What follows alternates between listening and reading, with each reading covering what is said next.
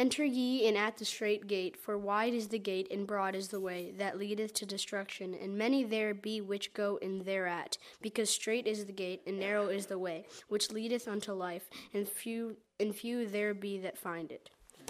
May the Lord bless the reading of his word.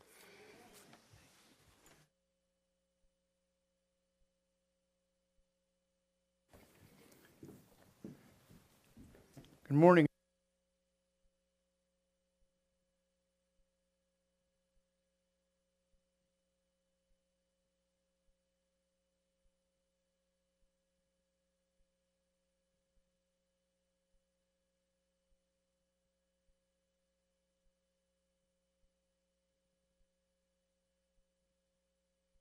Dead already.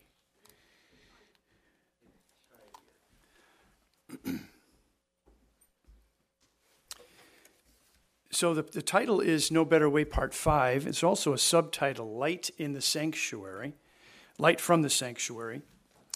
And we're going to spend some time in Matthew chapter 7. So if you have a Bible, it would be great if you would open there. And if not, there are Bibles in the pews for you to use. So in previous messages, we determined that God's way is found in the sanctuary. His way of dealing with sin is found in the sanctuary. There we go. I think we're up and running. And that there's no better way than God's way. And he demonstrated how he is dealing with this issue of sin and salvation through the sanctuary. And we started in the courtyard. We took a journey through the courtyard into the holy place, and we looked at the furniture there. And we looked at those various articles of furniture, and we saw the spiritual meaning behind each one and how the implications to our lives, how each of those articles of furniture apply to our spiritual walk, our voyage, for our forgiveness, our justification, and our sanctification. And today, as we look into God's Word, especially here in Matthew 7, my prayer is that we would recognize the lessons that we see and how they fit perfectly into the antitype of the sanctuary. And so we're going to dive into Matthew 7, beginning in verse 13. But I want to have a short prayer before we do that. Father in heaven, thank you for an opportunity to open your word this morning. We do not take it for granted. We realize in other parts of the world, people could lose their lives for having a Bible or reading Scripture. And so as we do that now, we ask for an outpouring of your Holy Spirit upon us to guide us into all truth. And we thank you in Jesus' name. Amen.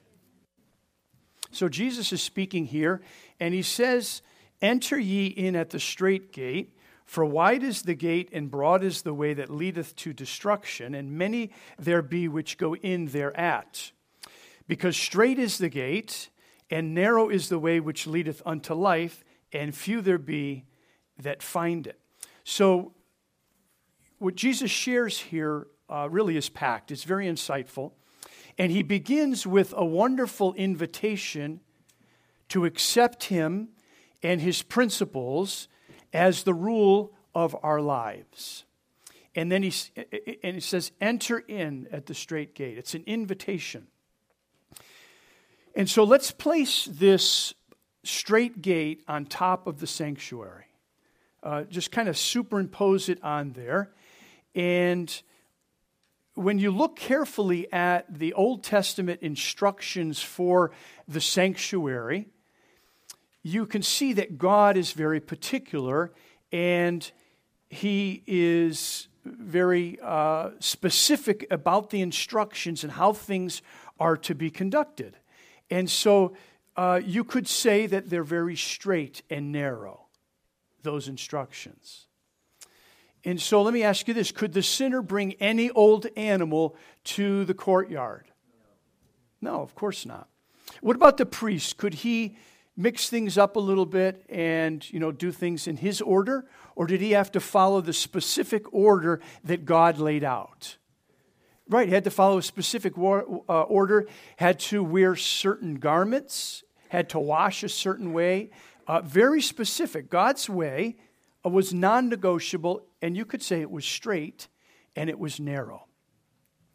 And then Jesus goes on, and he then immediately speaks about the wide gate. And notice that there must be something that's seemingly attractive about the wide gate and the broad way, because many go in thereby. So there's got to be something or some things about it that seem attractive, or so many people wouldn't go that way. So the multitude will choose the downward, easy path. Many will go in thereby for a multitude of reasons. Many convince themselves that the way that they're going is okay, and it's sufficient to end the same way as everyone else. So what's attractive about this wide road? And let's look at some of those Greek words there. So wide, that word in the Greek, it means spread out flat, open to a great extent. So you get a picture. The word broad that's used there in the received text, spacious and roomy. So you don't get a feeling that it's difficult in any way. It's wide open, it's flat, it's smooth, it's spacious. It's broad enough to accept everything and anything. Anybody can fit on that broad road and through that wide gate. And, we see every day in this world, you see it in every aspect, really, corporate world and in the private world, at university levels, that anything goes. Everything's accepted. There's a moral compromise that the world has embraced really at every level. And it's distorted thinking to think that no matter how immoral it is, it must be included and even protected at the expense of the rights and the freedoms of other people. In your face, a lot of this is. So secular humanism, it's that belief that as humans, we can determine morality aside from God. I will be my own moral compass. That's secular humanism. And self-fulfillment apart from God as well. And you see that in the world, right? The world tries to make all sorts of things attractive so that we can feel fulfilled.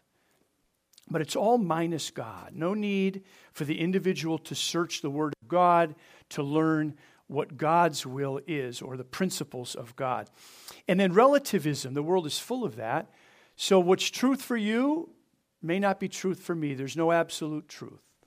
The world has embraced that. Our universities have embraced that. Certainly the public schools as well. It's broad enough to accept worldliness and selfishness and pride, dishonesty, immorality. There's room for every opinion, every false doctrine, all of man's immoral inclinations, whatever he or she may desire. It all fits on the broad road. All of it fits. Every sexual deviance is accepted on the broad road. Every type of immorality, every type of entertainment, every type of dress, every hedonistic pleasure, all of that fits through the wide gate and the broad road. Every ambition, although it may be contrary to God's word, it all fits. Every ambition. And then, this is important for us as Christians as well. Every man-devised method to save ourselves is welcome. Where we dare not tell somebody that they're wrong, even though their gospel is contrary to the Bible. It'll send millions to destruction, but it is welcome on the wide road. Every counterfeit that Satan creates, every counterfeit he peddles is welcome on the broad road. And our sinful natures naturally turn to the path that is easiest. It's just natural for us To just go, that's the easy way. Where's everybody going? That's the way that we would naturally go. And so there has to be a resistance on our part not to go the way of the world. And it requires self-examination. We have to look at our lives, every aspect, and say, am I doing what the world is doing? Or am I doing what God wants me to do? Am I strengthening every day my resolve to be more and more like Jesus? Or am I just following along with what the rest of the world is doing?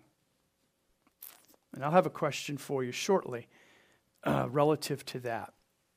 So the path of least resistance is the one we have to watch out for. Most popular one.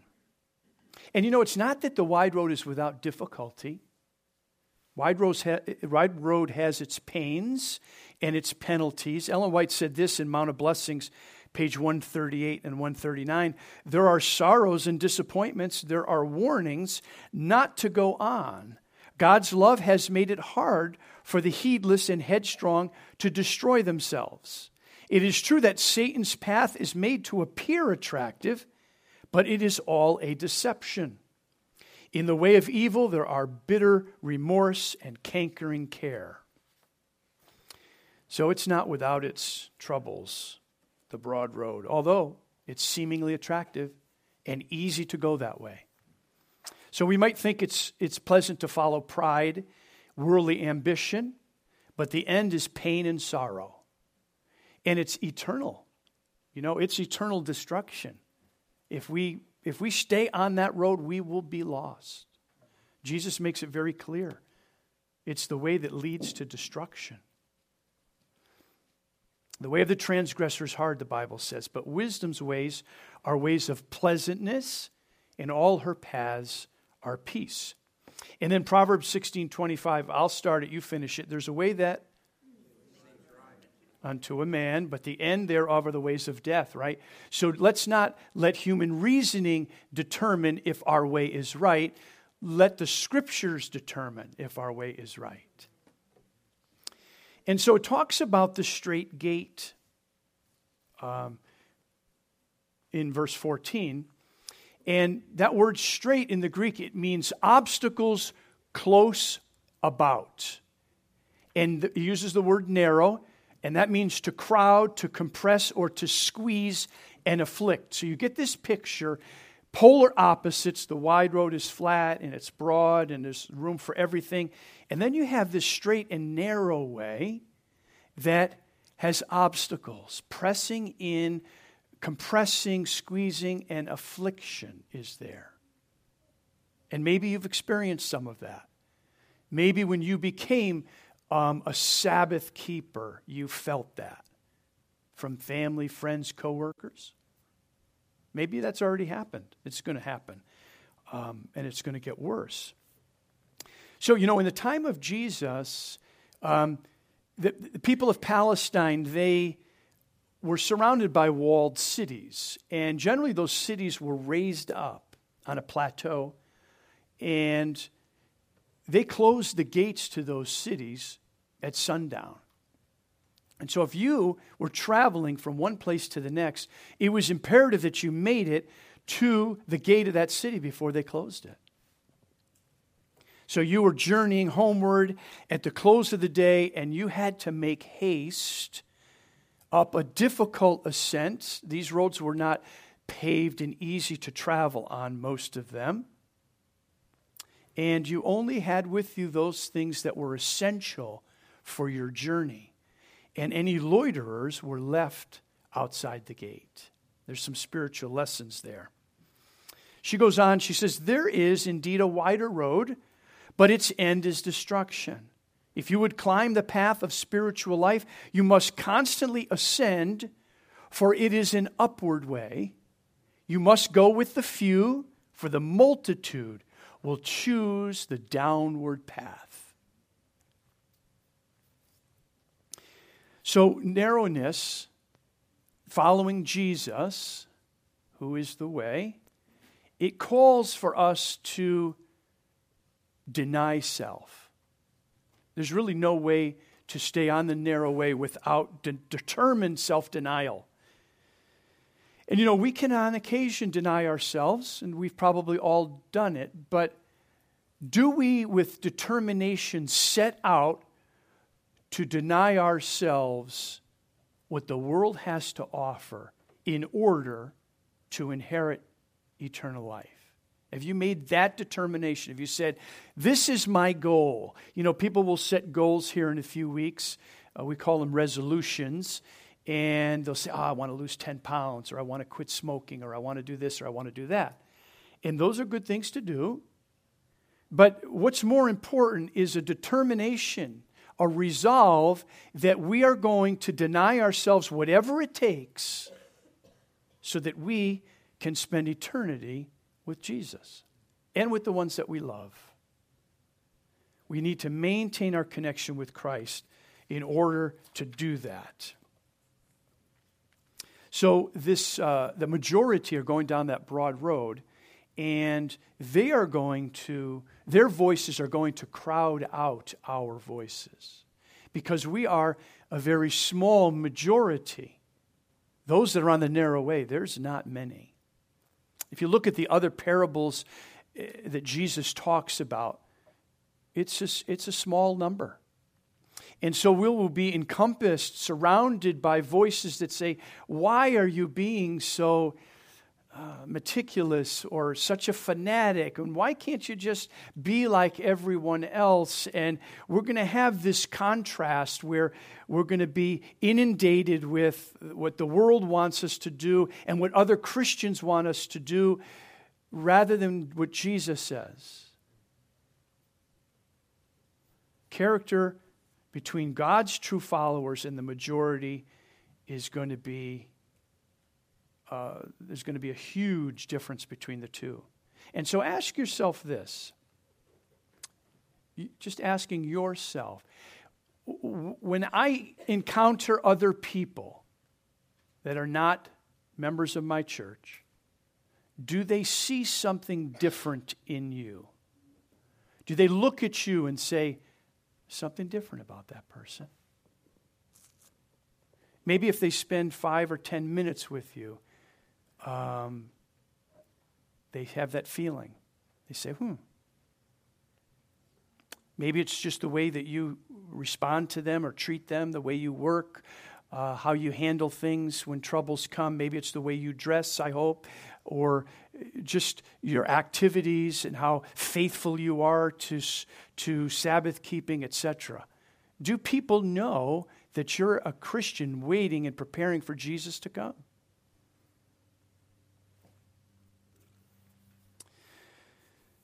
Go to John chapter 10, the Gospel of John chapter 10.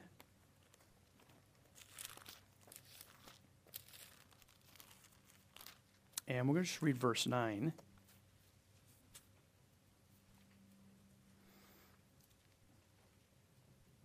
There's going to be a lot of pressure to capitulate, yield to what the world wants us to do, to enter that broad way, a lot of pressure.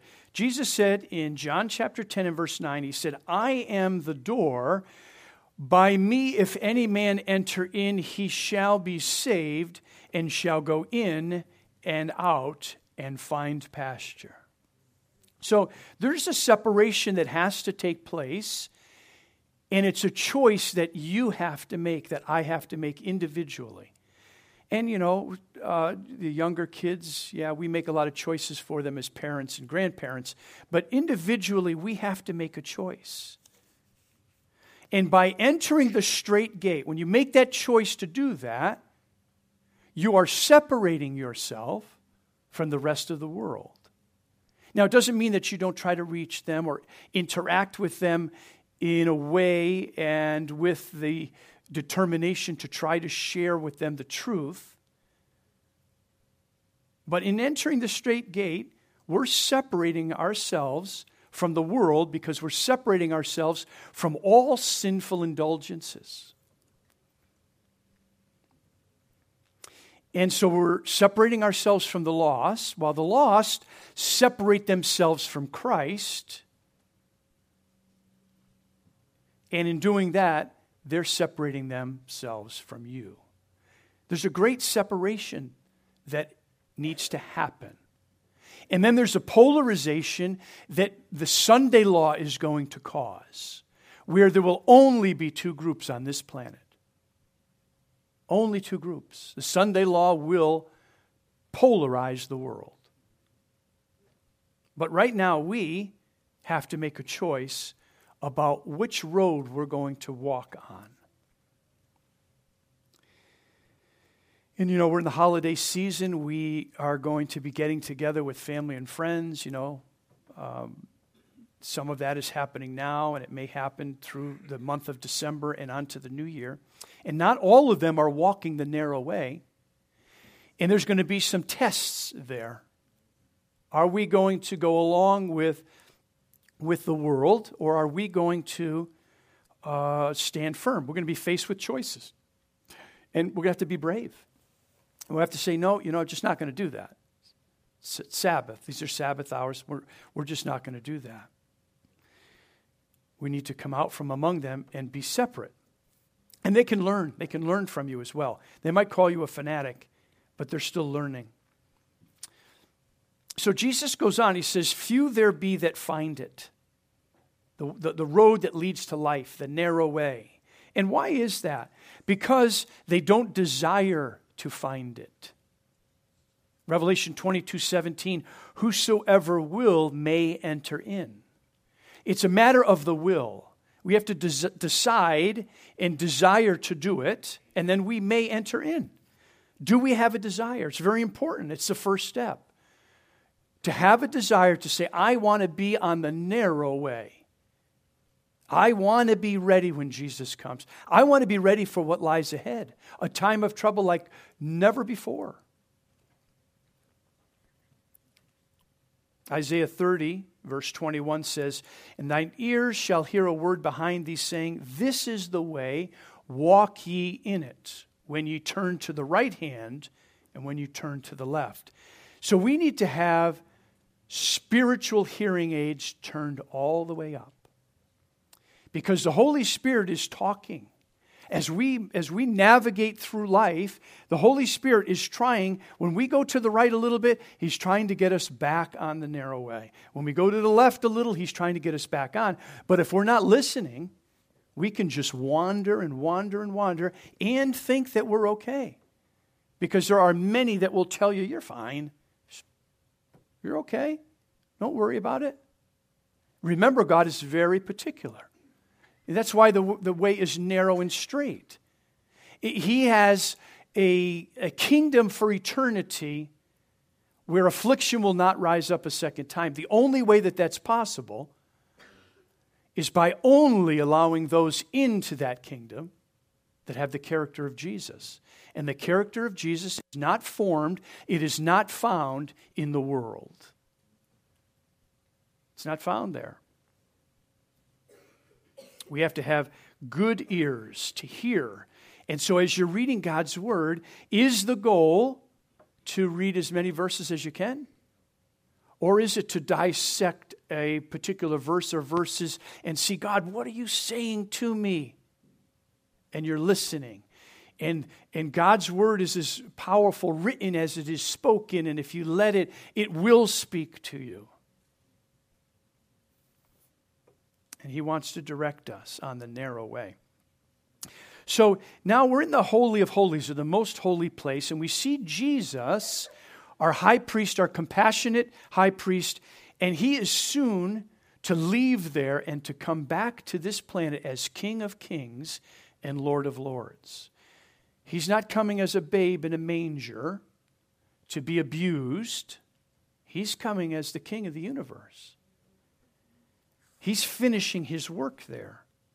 After the great disappointment, when the Adventists thought that Jesus was coming to the earth to take His people home and to cleanse the earth with fire, light from the sanctuary illuminated the past, the present, and the future for those Adventists at the time.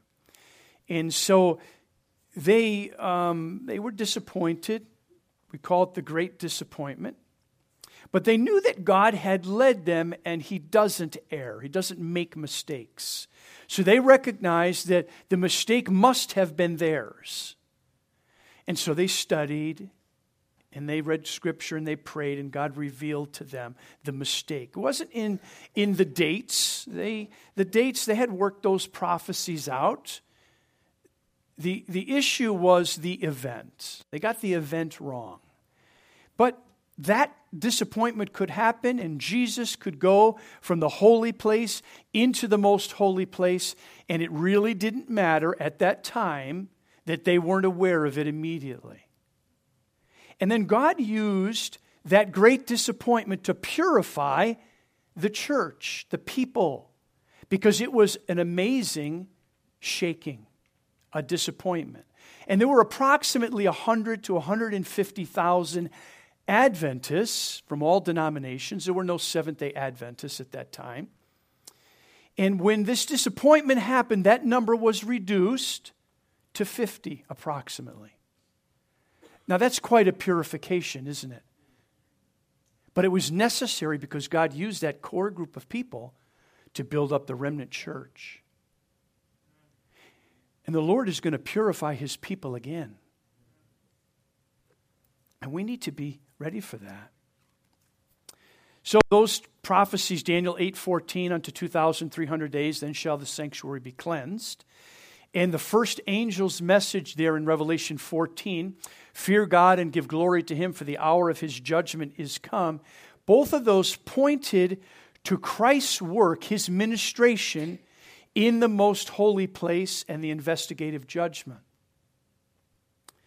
And so that antitypical Day of Atonement, not the second coming of Jesus, is what took place on October 22nd, 1844.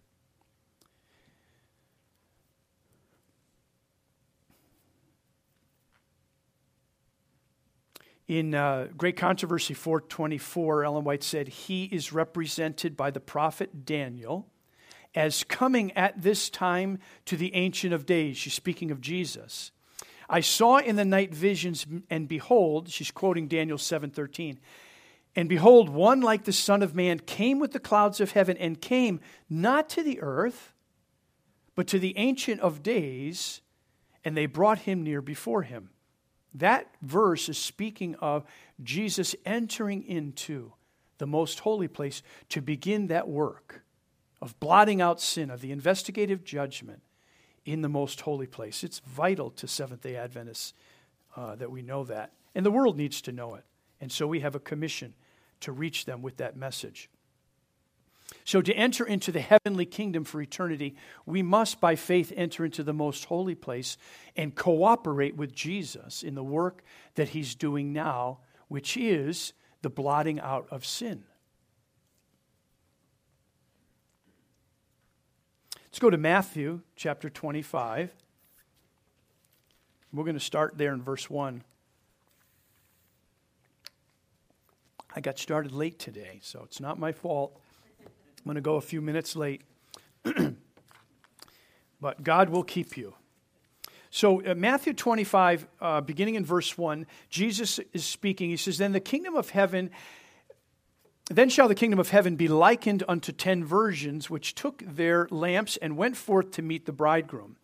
And 5 of them were wise, and 5 were foolish.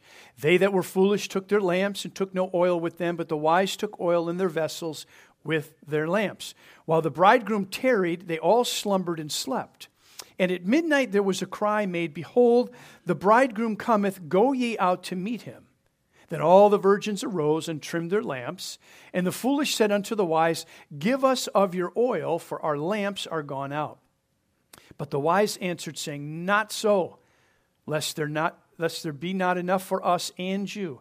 But go ye rather to them that sell, and buy for yourselves. And while they went to buy, the bridegroom came, and they that were ready went in with him to the marriage, and the door was shut. And afterward also the other virgins, saying, Lord, Lord, open to us. But he answered and said, Verily I say unto you, I know you not. So we have this parable of the 10 virgins. Many of us have heard this before. You may have heard a sermon or two in the past about that. So they're all Christian believers. They're all Christians. Seventh-day Adventists, actually, or Adventists, because they are looking for the soon return of Jesus. And they're virgins because they profess a pure faith, they have pure doctrines that they base their spiritual lives on. There's only two groups, notice, the wise and the foolish. And they that are foolish, that didn't take, they took their lamps, but they didn't take any oil. They had the Bible, but they had no oil. It's significant because the oil represents the righteousness of Jesus, the Holy Spirit coming upon a person and being accepted, and the development of Christian character. So 5 of the virgins had oil with their lamps. They had those things. They had the righteousness of Jesus by faith. They had the Word of God, that's the lamp, right? And they had the Holy Spirit. They had accepted the Holy Spirit. The Holy Spirit was guiding them. And as a result of the work of the Holy Spirit and the power of God's Word, they had developed a Christian, a Christ-like character. So simply put, these virgins were destitute, the foolish were destitute of the Holy Spirit. Because the Holy Spirit is the one that changes character. He guides us into all truth.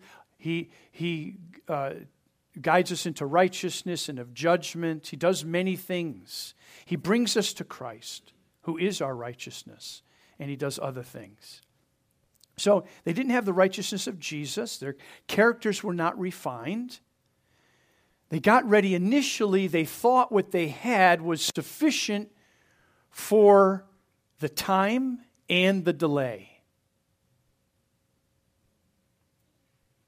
How many have been Seventh-day Adventists for 50 years? Could you raise your hand? 60 years.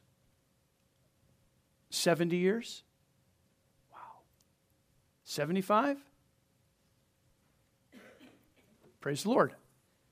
You know, I think about folks that have been Adventists for a long time like that, longer than I've been alive, and I say to myself, it could be easy to say, you know, the Lord, I've been expecting the Lord to come since I was a kid, and here I am 60 or 70 years later, and He still hasn't come. But I'm thankful that there's no scoffers here, that no one has given up, and we are making preparations sufficient for the delay, the apparent delay, by the way, and the time in which we live. If you're going to take a trip to California, I don't know how far it is, a couple thousand miles, 2,500 miles, I don't know. You don't put $5 worth of gas in your tank and head out on your journey, do you? No. But many Christians, that's how they function. $5 worth of gas in the tank, and I'm going to make it through. But that connection to Christ through His Word and through prayer and just that devotion to the Lord that builds us up is what's necessary. We're not able to set the Lord aside and compartmentalize Him, and He's there when I need Him and on Sabbath, but the rest of the time, I'm just me, making my own decisions. I'm determining what's moral in my life throughout the week, and then I'll come close to the Lord on the Sabbath. It takes more than that for us to be sufficient, to be filled with the Holy Spirit. So verse 4, it says that, but the wise took no oil in their vessels with their lamps. And so if the oil represents the Holy Spirit, righteousness of Jesus, what is this short verse telling us? By implanting in their hearts the principles of His Word, the Holy Spirit develops in us the attributes of God. The light of His glory, His character is to shine forth in His followers. Thus, they are to glorify God, to lighten the paths to the bridegroom's home, to the city of God, to the marriage supper of the Lamb. That's from Christ Object Lessons. So the Holy Spirit changes us, and then we become a light to others, guiding them to Jesus and to eternal life.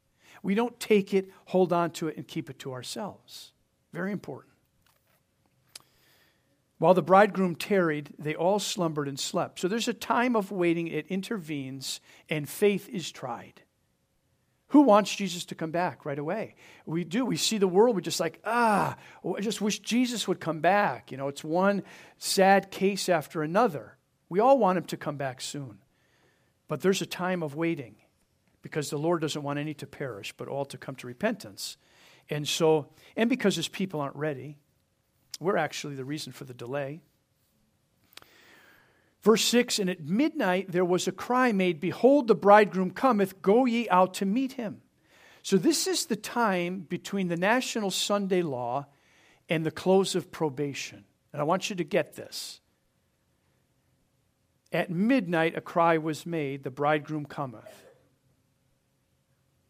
This is the period of time from the National Sunday Law to the close of probation. It's a time of peril, a time of crisis.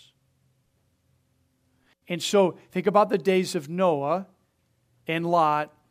It pictured the condition of the world just before a time of peril and crisis and destruction.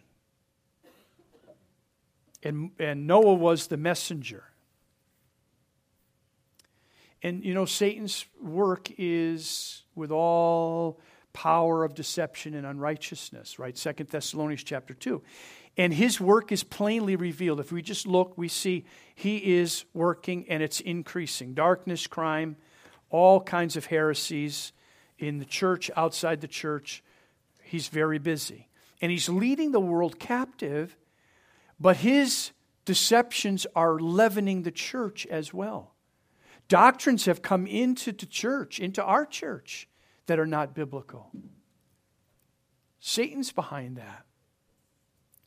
The great apostasy will develop into darkness deep as midnight, we're told, impenetrable as sackcloth of hair. To God's people, it will be a night of trial, a night of weeping, a night of persecution for the truth's sake. But out of that night of darkness, God's light will shine. The Lord causes the light to shine out of darkness. That's when you notice how well your flashlight is, when it's totally dark. You turn it on like, wow, that's bright. Same thing is going to happen. As the world gets darker, what the Lord has to offer is going to just illuminate. Revelation 18:1, the whole earth will be illuminated with the glory of God. It's going to happen. As we see the world get darker, don't get discouraged. Recognize the end is near. And the Lord is going to do his work. Now, do you remember in Genesis when, at the very beginning, chapter 1, when the earth was without form and void, and darkness was upon the face of the deep, the Spirit of God moved upon the face of the waters, and God said, let there be light, and there was light. That's going to happen again. And God's going to recreate in the hearts of those that are willing, he's going to recreate their hearts.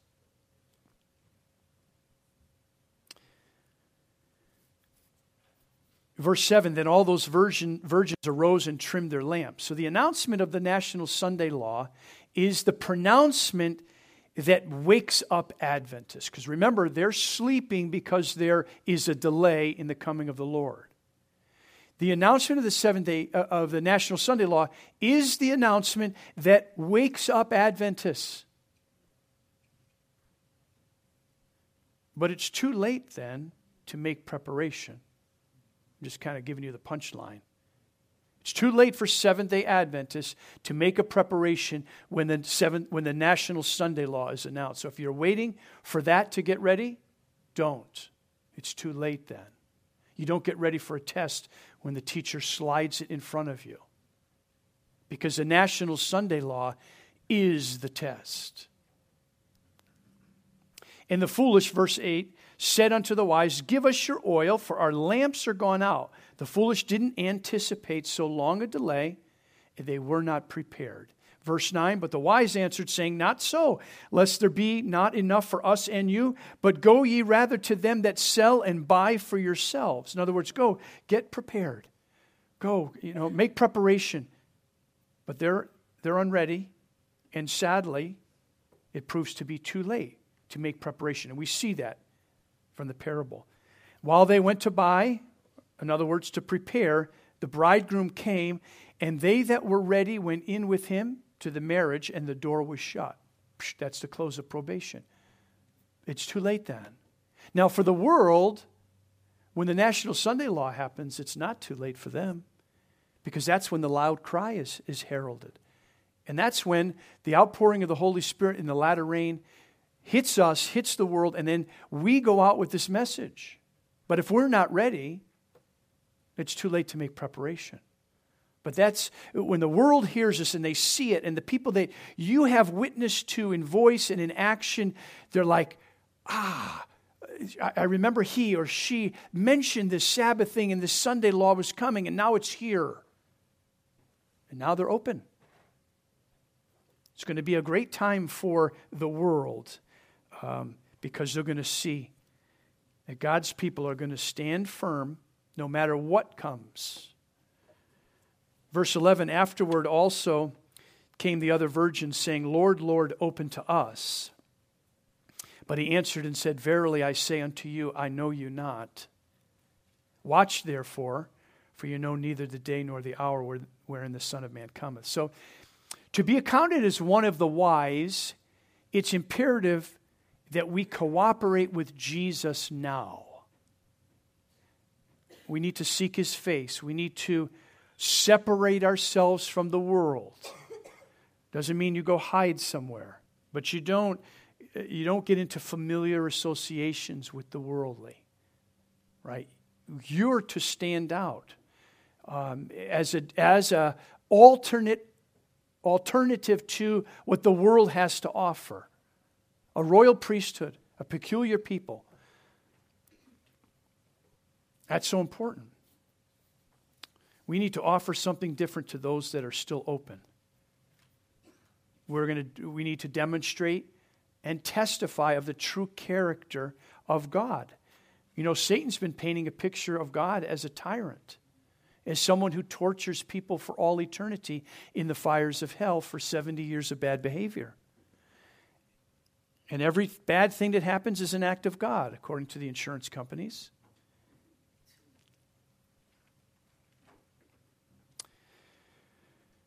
The way of life is narrow and the entrance straight. If you cling to any besetting sin, you will find the way too narrow for you to enter. You know the monkey that reaches into the pickle jar and grabs a pickle, but he can't get his hand out of the jar? That's what she's saying. If we cling to any besetting sin, the narrow way is too narrow. We won't be able to walk that way. Your own ways, your own will, your evil habits and practices must be given up if you would keep the way of the Lord. Remember, the Lord's very particular. His way is straight and narrow, and few there are that find it. He who would serve Christ cannot follow the world's opinions or meet the world's standards. Ask yourself, am I trying to keep up with the world? Am I trying to meet the standard of the world? Or am I living a simple life particular to the way God has laid it out, according to his will? The road may be rough and the ascent steep. Difficulties here and there, discouragement may press on you. We must still hope. But with Christ as our guide, we shall not fail of reaching the desired haven at last. Christ himself has trodden the rough way before us and has smoothed the path for our feet. And all the way up the steep road leading to eternal life, there are well springs of joy to refresh the weary. Don't think that God is going to direct you to the narrow way and then abandon you. He is going to be there all the way. And he is willing to pour all heaven out to help you if you need it and you ask. So through God's grace and our own effort, because we do have to, there is an effort. We're not earning our salvation, but in order to stay on that narrow path, we have to be overcomers. We have to make decisions, and those decisions are difficult. It's difficult sometimes to say no. We got to be conquerors in the battle with evil. And so remember, this investigative judgment, it is ongoing. Jesus, his desire is to blot out the sins of the repentant sinners. That means we must live in a state of repentance. We have to humble ourselves and go before God and say, Lord, is there anything in any way that I have sinned against you? And confess those sins and ask to be cleansed. And then the Lord is able to blot those sins out. They're no longer yours to worry about. They then go on the head of Satan, the scapegoat. And then Azazel has to pay the price for that. Christ died for our sins, but Satan ultimately bears the burden of those sins if we give them to Christ, if we cooperate with the work that he's doing right now. And when all this work has been accomplished, the followers of Jesus will be ready for his appearing. The path of the righteous is as the light of dawn that shineth more and more unto the perfect day. That's Proverbs 4:18. So we can't be ready to meet the Lord by waking when the cry is heard, behold the bridegroom, and then gathering up our empty lamps and then go out and try to get filled with the Holy Spirit. It's too late then. We can't keep Christ apart from our lives now, and when the cry is heard, then try to make him part of our lives and be fitted for companionship with him. It's not possible. And so we have a decision to make at 20 after 12. Will you allow the Lord to make your robe spotless? Will you allow him to give you his righteousness, clothe you with his righteous robes, to purify your character? See, it's not a magic trick that God does where you're evil and he makes you pure, or you're a sinner and he just purifies you. It's not magic. He declares you righteous and then he makes you righteous. And we have to cooperate with him and allow him to do that. It's not something that we can do on our own. We have to decide to let Jesus do it. And he'll do it. So if that's your decision, I invite you to kneel with me if you're able.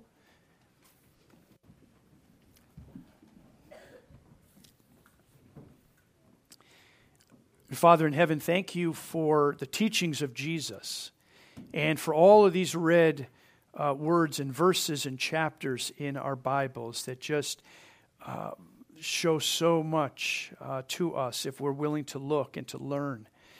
And we thank you, Lord, for how clear you have made it. You don't want us to go astray. You want us on that straight and narrow path. You're the great shepherd. You're the one that we need to follow. And you will guide us in to your heavenly kingdom. Lord, we're like immediately drawn to the wide road. It's a natural thing because of our sinful natures.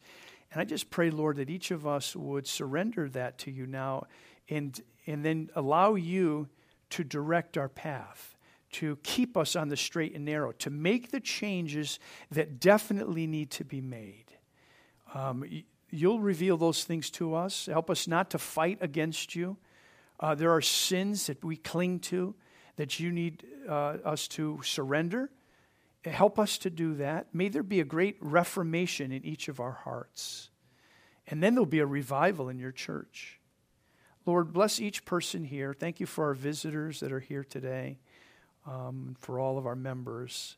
Bless them in a special way. May this prayer that they have prayed today fall upon your merciful ears, and may you do a work that only you can do. We'll give you the praise and the glory, and we thank you in Jesus' name. Amen.